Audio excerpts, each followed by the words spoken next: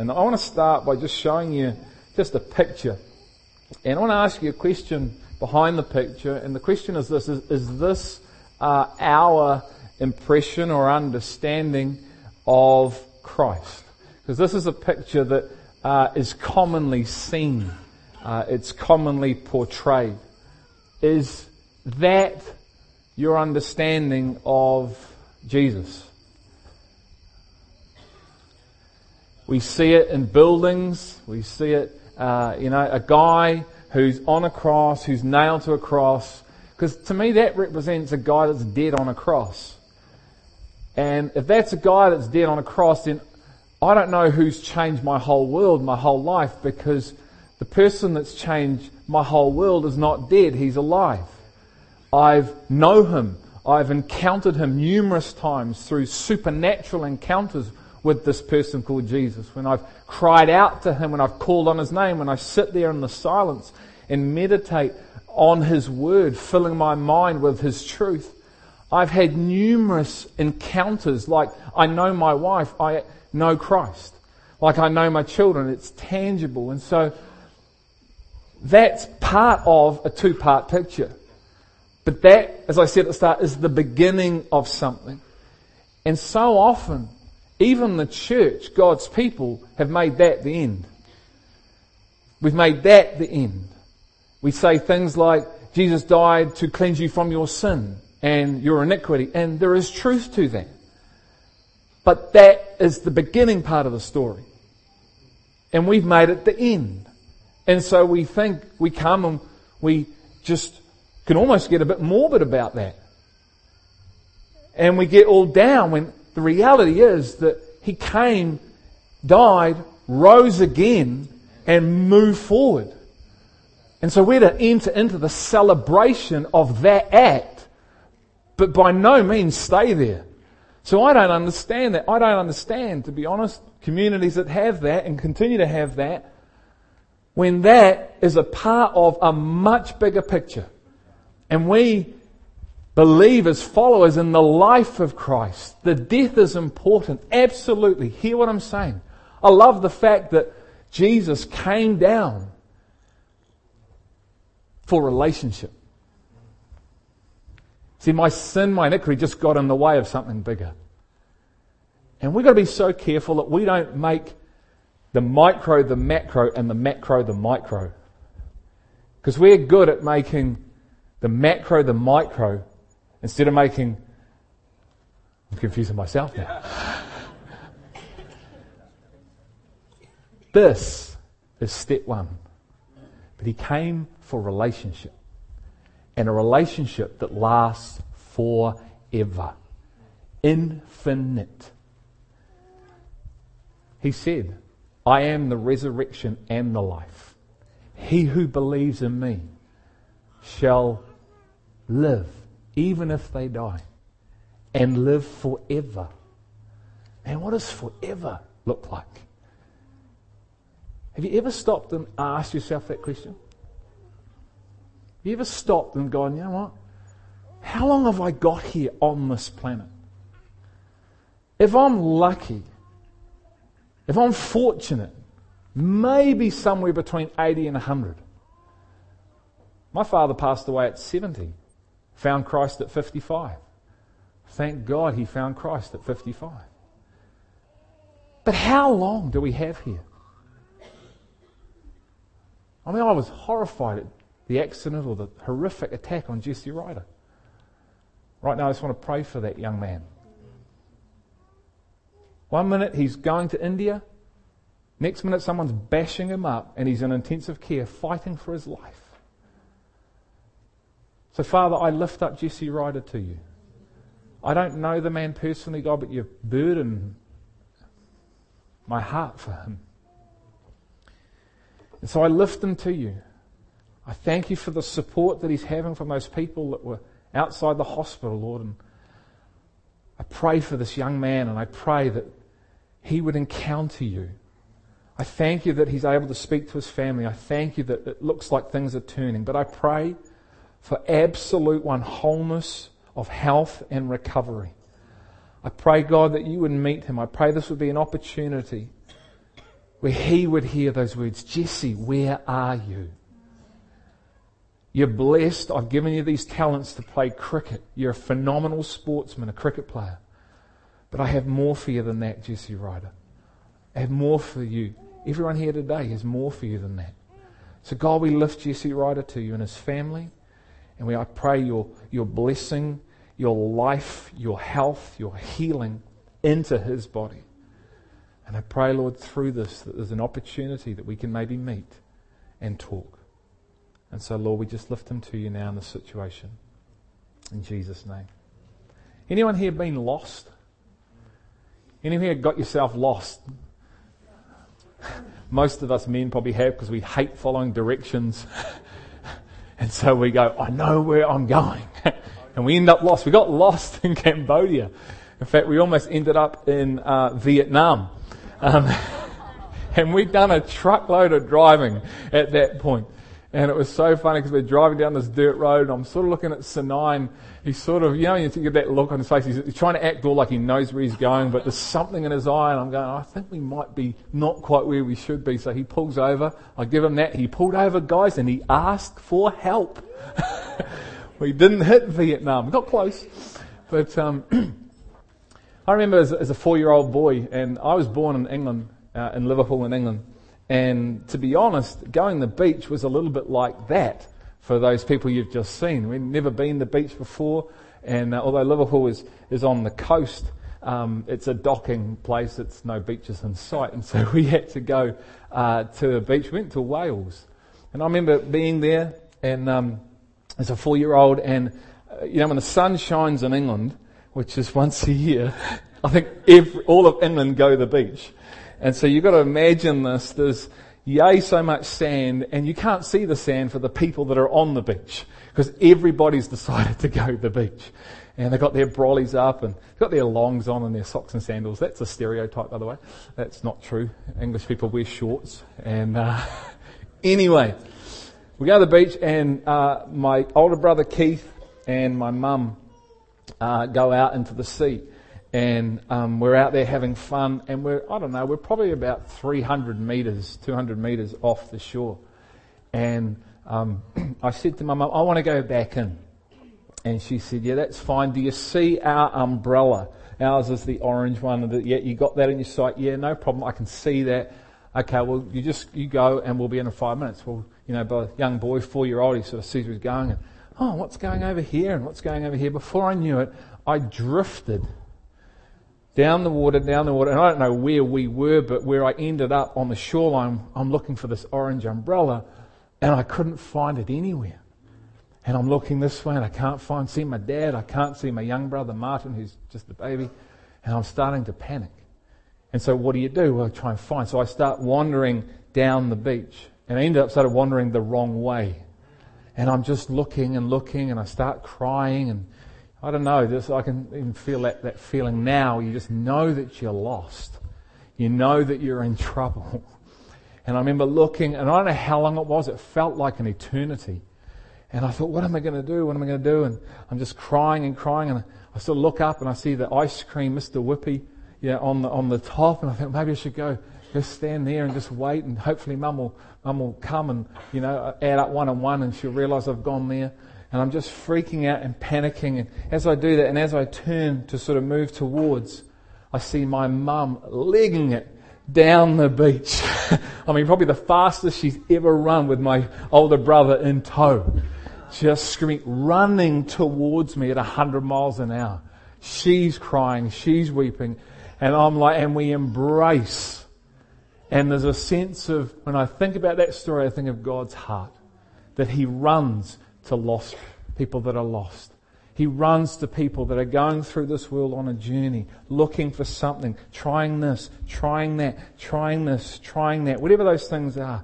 They can be alcohol, they can be women, they can be men, they can be relationships, they can be children, they can be career, sport, all the things that we create as we think are the things that are going to complete us, and we're lost. And it was like reminded me of this 4-year-old when I'm lost and I'm looking for my mum. My mum and my dad, and my mum is running towards me.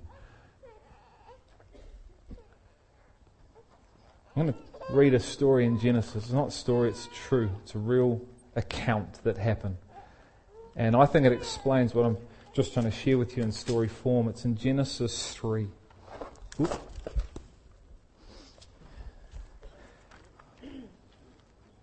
It says this. Now the serpent was more crafty than any beast of the field which the Lord had made. And he said to the woman, indeed has God said, you shall not eat from any tree of the garden. There's a tree. It's got some fruit on it. God says, don't eat. I command you not to eat from that tree. There's a number of trees here in this garden. And you're free to partake of any tree, but not that one. Just leave that one alone. The tree in the middle of the garden. God has said, you shall not eat from it or touch it or you will die. The serpent said to the woman, you surely will not die. For God knows that in that day you eat from it, your eyes will be open and you will be like God, knowing good and evil. When the woman saw that the tree was good for food, and it was a delight to the eyes, and that the tree was desirable to make one wise, she took from its fruit and ate. And she gave also to her husband with her, and he ate. Verse 7. Then the eyes of both of them were opened, and they knew that they were naked. You see, their eyes were opened to a reality, a new reality, that wasn't their reality. They're walking around naked. It's all good. Their eyes get open to a reality. Now they know, oh, something's just shifted. Something has just changed. And they sewed fig leaves together and made themselves loin coverings. Verse 8. They heard the sound of the Lord God walking in the garden in the cool of the day. And the man and his wife hid themselves from the presence of the Lord God among the trees of the garden. Then the Lord God called to man and said, where are you? It's amazing what guilt does, isn't it? Numbers of people I've met feel guilty for the things that they do, yet, and they think that their actions separate them from God. And we see here God, He knows all this stuff, and He still comes, and He poses a question. I hope you hear me. He poses this question. He says, yeah, this stuff, we'll get to that. But let's just park it. I'm here. Where are you? This is Adam. I heard the sound of you in the garden, and I was afraid because I was naked, so I hid myself. And he said, who told you that you were naked? Have you eaten from the tree of which I commanded you not to eat? The man said, the woman whom you gave to be with me, she gave me from the tree, and I ate. And my personal opinion is we have these insatiable needs in us as people. And it started right here. And because these needs exist, we end up rejecting the reality of God and a relationship with Him. And this is what these needs are. We have this insatiable need to be in control of our own lives. We have this insatiable need to determine and to dictate all our decisions and our lives and who we will become. We don't want anybody else determining that factor. This is my reality. The second thing is we want to determine what truth or knowledge is. We want to determine our own definition of truth, even though we haven't created ourselves. Or we haven't even chosen to be born. Anyone here choose to be born? No. Did your parents choose to be born? No. And so we are the creation. Someone created us. But we have these drivers. And man, are they strong drivers to be self-sufficient, in control, determining right and wrong, determining what truth will be. Even though we never created ourselves, we still live with this paradigm. And this is what we're seeing unfold right here. This is why God says, do not touch this. Do not touch this tree. You don't have the capability of actually partaking of this. If you partake of it, you will start living in a reality that you cannot handle. You don't have the maturity, you don't have the wisdom that I have, and this thing will be the death of you. But as it says here, it says she saw and had this almost like a lust of the eyes. Oh, and this is going to give me wisdom. Well, the reality is mankind has been suffering because of that decision. And we live in a world that is so broken and damaged where people are bashing people up. What was it over? Who knows? We've got people killing other people and nations. We've got people starving for food because of choices and this insatiable need that lives within you and I. And God, knowing all that, says, where are you?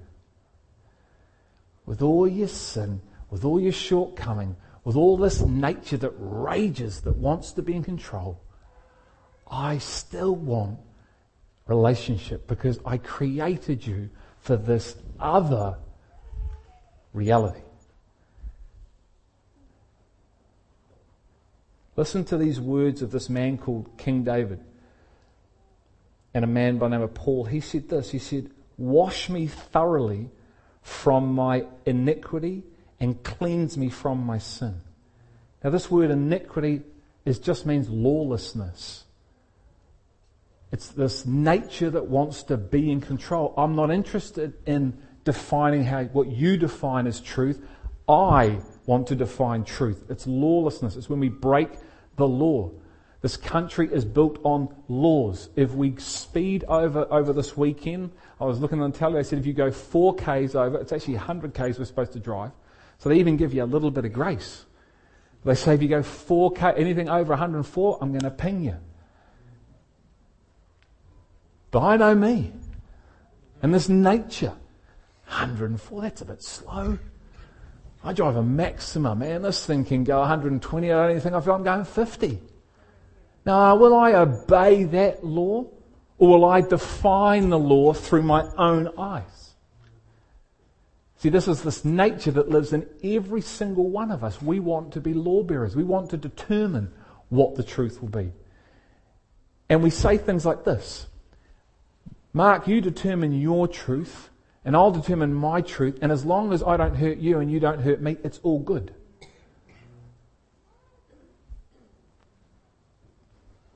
And this man says, wash me from this, cleanse me from this. He says this, I was brought forth in it, and the sin my mother conceived me in. So I came into the world like this. He says that Paul says this in another part of the Bible. He says, therefore, just as through one man sin entered the world, and death through sin, and so death spread to all men, meaning people, because all have sinned.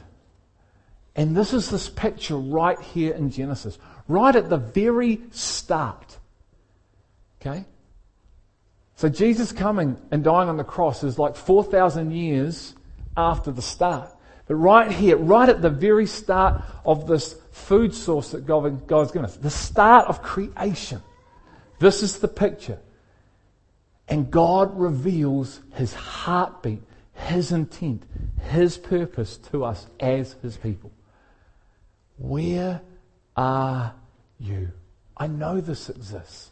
I know this is this reality.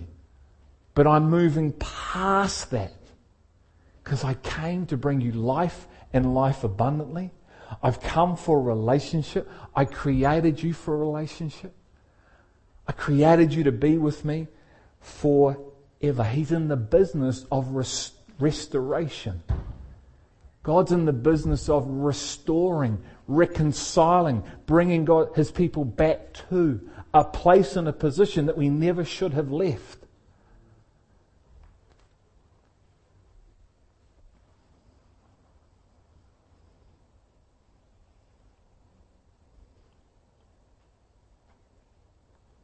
It's interesting how their language starts to define how they talk with him, doesn't it? How their language starts to shift. You see, they're now in this position, and it's a position that will last infinitely. They've now partaken of something, and now this reality that wasn't now is, and it's infinite. This position I'm describing to you is an infinite position. I see it at work in my children. I don't teach them to lie. They've discovered it. Anyone here teach your children to lie? Hey, I'm going to tell you, Madeline Lilly, how to lie, how to get away with things, how to really upset your mum and dad, and how to work us. How to work the system. So you get 3 biscuits instead of 1. This is how you work it. Anyone here teach your children that? No. There's career choices that we label people by those things. No, we don't. Do we? It's there.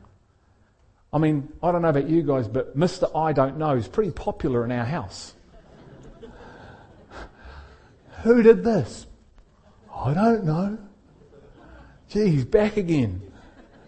Anyone know who painted the wall with crayon in your hand and on your face? Oh, I don't know, Dad.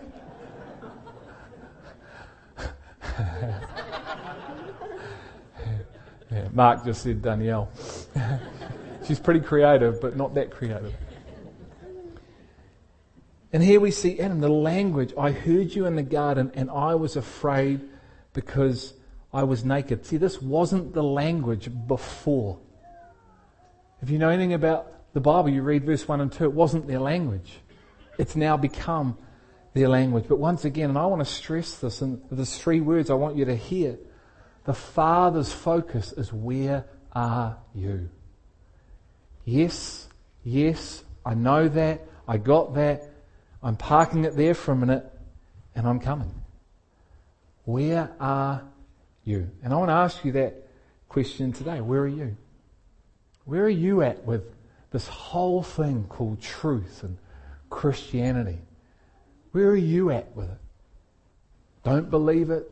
Whole lot of mumbo jumbo, whole lot of gibberish. I believe in evolution, or I believe in other faith systems. I believe in Buddhism. I believe in this.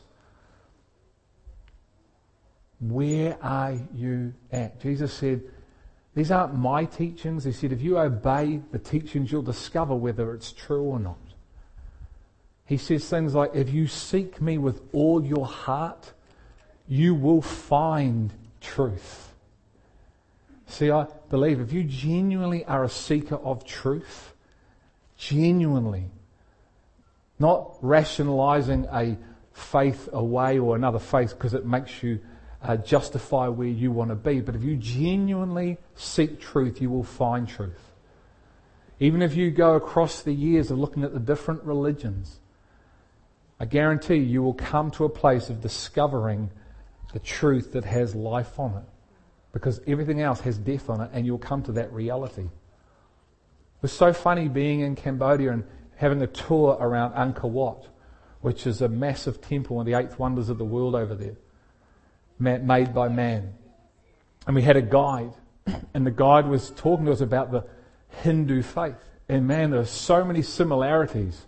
It was incredible to this temple. 3 temples. 3 big temples. He described what those were. I'm going, man, that's the Father, Son, and the Spirit. The similarities were amazing. And I said, why do they need to wash in these waters? And he said, because they need to cleanse themselves from their sin. I said, how often do they come? He said, daily, 3 times a day. I said to him, did you know there's someone that took your sin away for a whole lifetime once? That's all it is, and it's done. He looks at me like, I said, it's Jesus Christ. He smiled, he laughed, we continued on the tour, and we engaged again. I thought, man, these people, they come to these waters hoping to get holy, hoping to get well, and it's just this continuous process. Day in, day out, day in, trying to work their way to get good, trying to get holy. When does it end? I said, when do you get holy? He said, nobody knows. How sad is that? This works-based mindset, this works-based religion. I'm trying to work my way to be good, that in the event I could maybe get into this place called heaven. And Jesus said, it isn't based on works, it's based on me. I've come to cleanse you for once and for all. You don't have to keep doing this. Stop focusing on this stuff, because I've come for a relationship. And just like, as I said before, the stuff my children do, and they do maybe not live up to the Simnor guidelines, Mum and Dad don't either at times. But it doesn't separate me from relationship with my children. I don't come and go, Madeline, you've been so bad. We're ending this relationship now.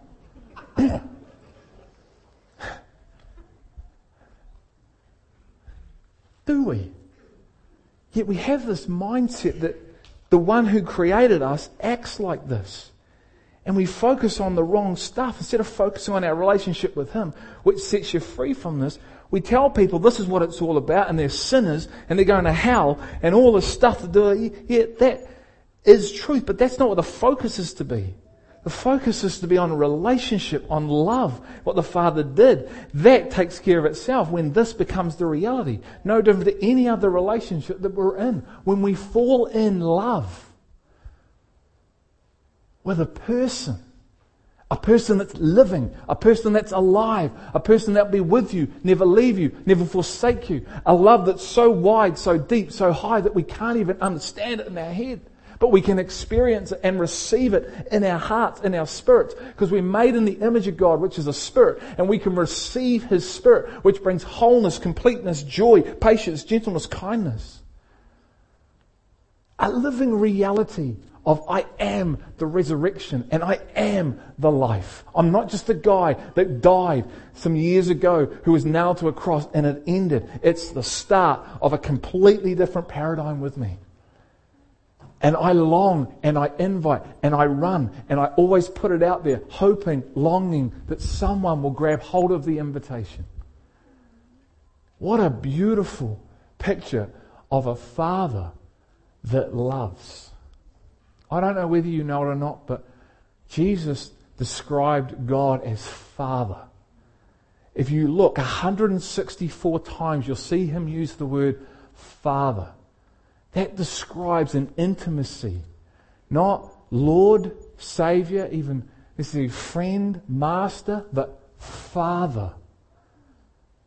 Some of us have been ripped off, and we haven't necessarily had a father, physical father, that modeled something to us. So we can struggle with this reality. I've been very fortunate to have a father that modeled, even though he wasn't a follower for most of his life, the heartbeat of the Father, which has helped me with this. But I'm here to tell you today that God came for relationship. And He asked the question, where are you? And I ask you today to forgive us if you are not or haven't yet made a commitment to Him. But I want to ask you to forgive us as His people and as the church. I want to apologize to you if you've ever heard language come out of our mouths that have been judgmental, condescending, where we have labelled you and called you things. I want to ask you to forgive us. I want to speak on behalf of the Rock and on behalf of the church in Wellington and New Zealand and say we are sorry, because we are on a journey, and the reality is we don't understand the fullness of this love as well. And we're trying to come into it. And because we are wired and we all have this nature, we aren't wired like Him. And we're trying to discover who He is and His love. And so we can even make things that are supposed to be about this, we make them about this, and then we speak this language. See, Jesus said this.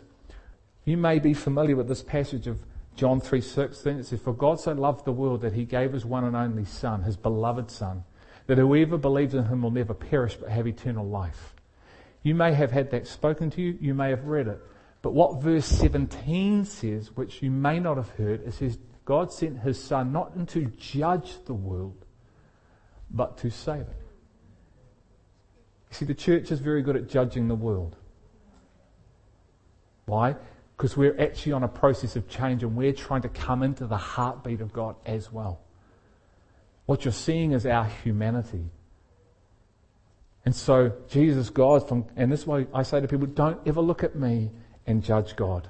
Please don't ever look at Greg Simnor and think Greg Simnor represents the fullness of the Father. I'm on a journey of allowing that to happen, but He is God.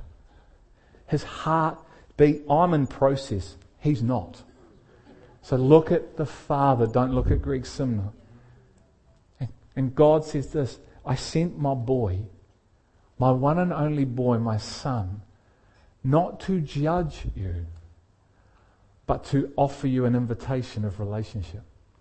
I've come to take you from this posture that we've discussed, that we all have, wanting to be in control, wanting to define truth, wanting to determine what our lives would be. I've come to, I know that, and I've sent you my boy to take you from that posture into this posture. And I don't judge you. I've come to, the Bible says, save you, because this is a lost position. You may not realize, I didn't realize I was lost. God's not lost. People say, I love it. And I said this, I found God. He wasn't lost. It wasn't like you turn around the corner, whoa, it's God. I'm lost. He's got his hand out like this. And there's this beautiful picture in the Bible that talks about this woman. And I'm going to finish with this. And this woman, she comes to this well. And she's thirsty for water. And she comes with her bucket. And she has this encounter where she meets Jesus. Jesus is there. His disciples have gone off into the city to get food. And I think he just sees an opportunity to share his reality, why he came, with someone that's in this posture. And he says these things. He says, if you'd ask me, I'd give you a water that lasts forever. And she looks and she's like, but you haven't even got a bucket. He says, I'm not talking about natural water. I'm not talking about this water that quenches a thirst. I'm talking about a water that will quench a thirst forever. I'm talking about living water. That if you receive this living water, this quench, this hunger, this desire for things, people, other things, to try and fill this void that exists within every single one of us, you will have that quenched, that desire, that will be quenched with living water. I'm talking about a living water. So he's talking about himself. He's saying, you haven't yet received me, so you're still quenching for this natural water. You're still looking in the natural for things that only can be found, the fulfillment of that, in me. And Jesus even says to her, he says, go away and grab your husband. Let me just read this so I get this fully right. Is it behind me? No, I'll read it out to you guys. I just want to get this completely right. Because there's something really, really powerful right here that he says. Where am I up to? Oh, sorry about this, guys. All right.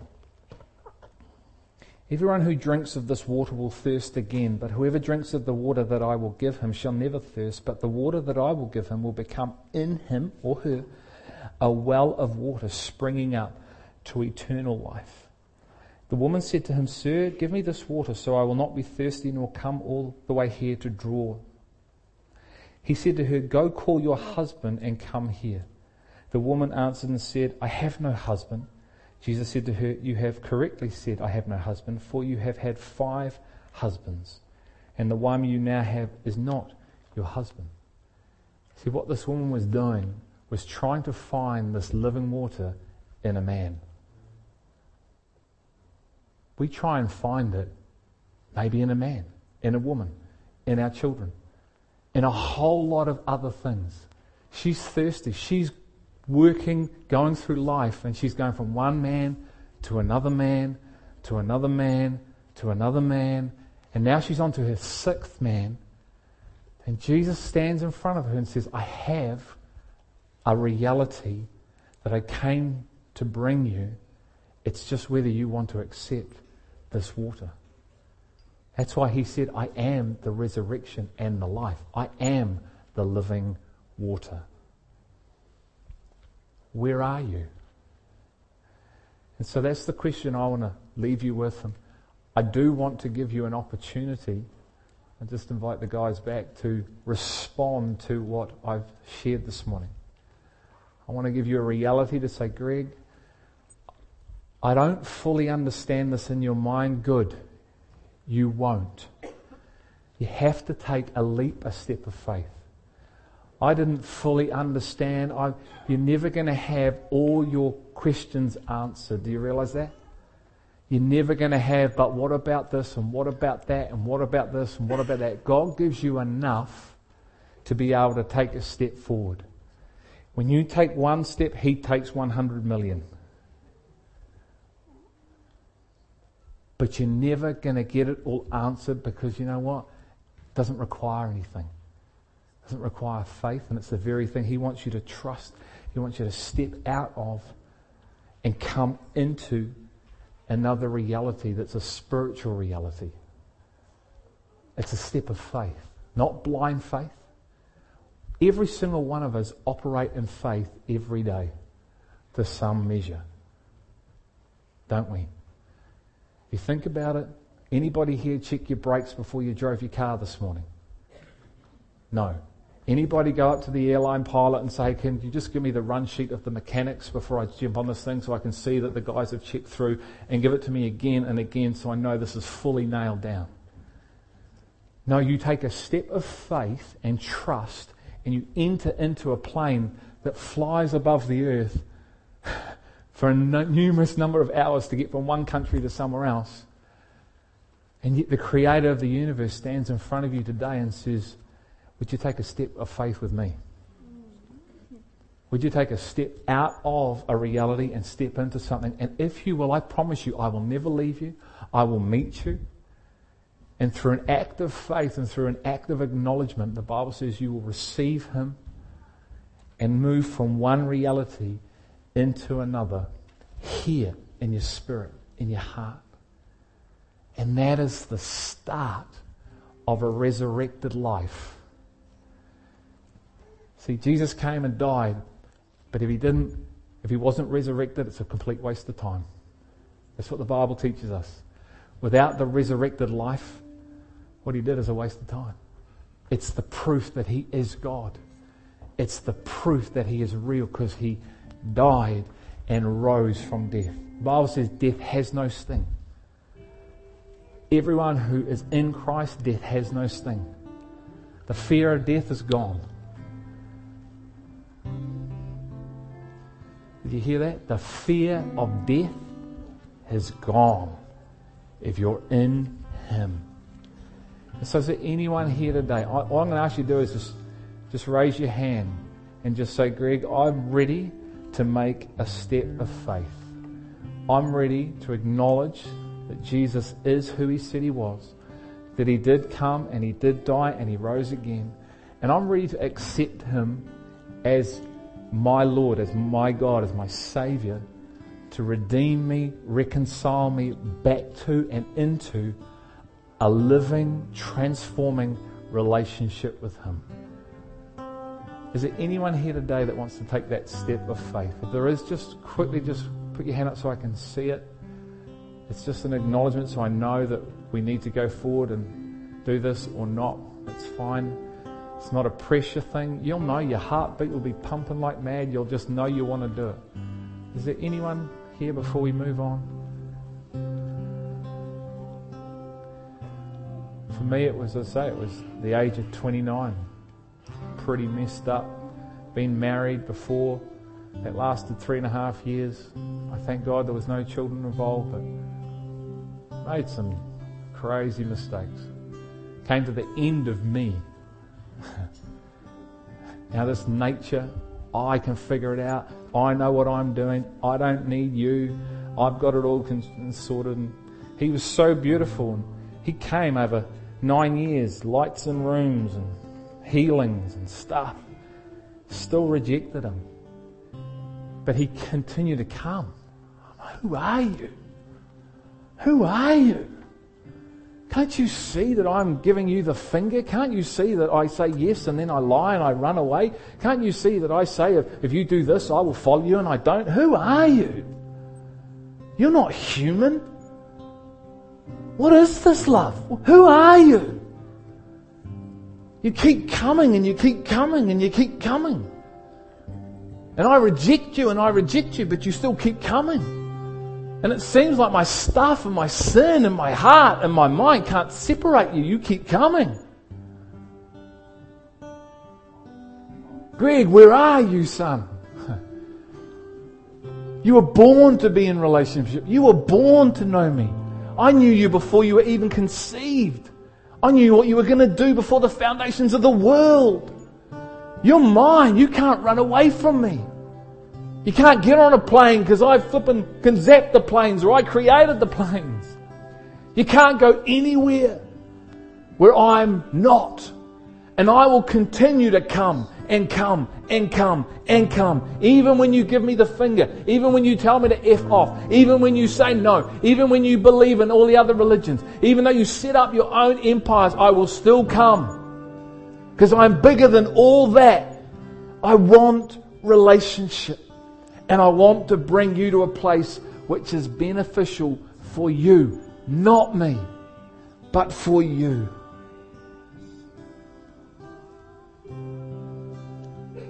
That's why he came. That's why he died. That's why he rose again. To take us. And the Bible says he's returning to collect his bride. To collect his people. See, we live in this time frame. It's called grace. And there is a time when Jesus will come and judge the world. It's not now, but he is coming. It's in phase 2. And so once again, just one light. Is there anyone here that says, Greg, I'm ready?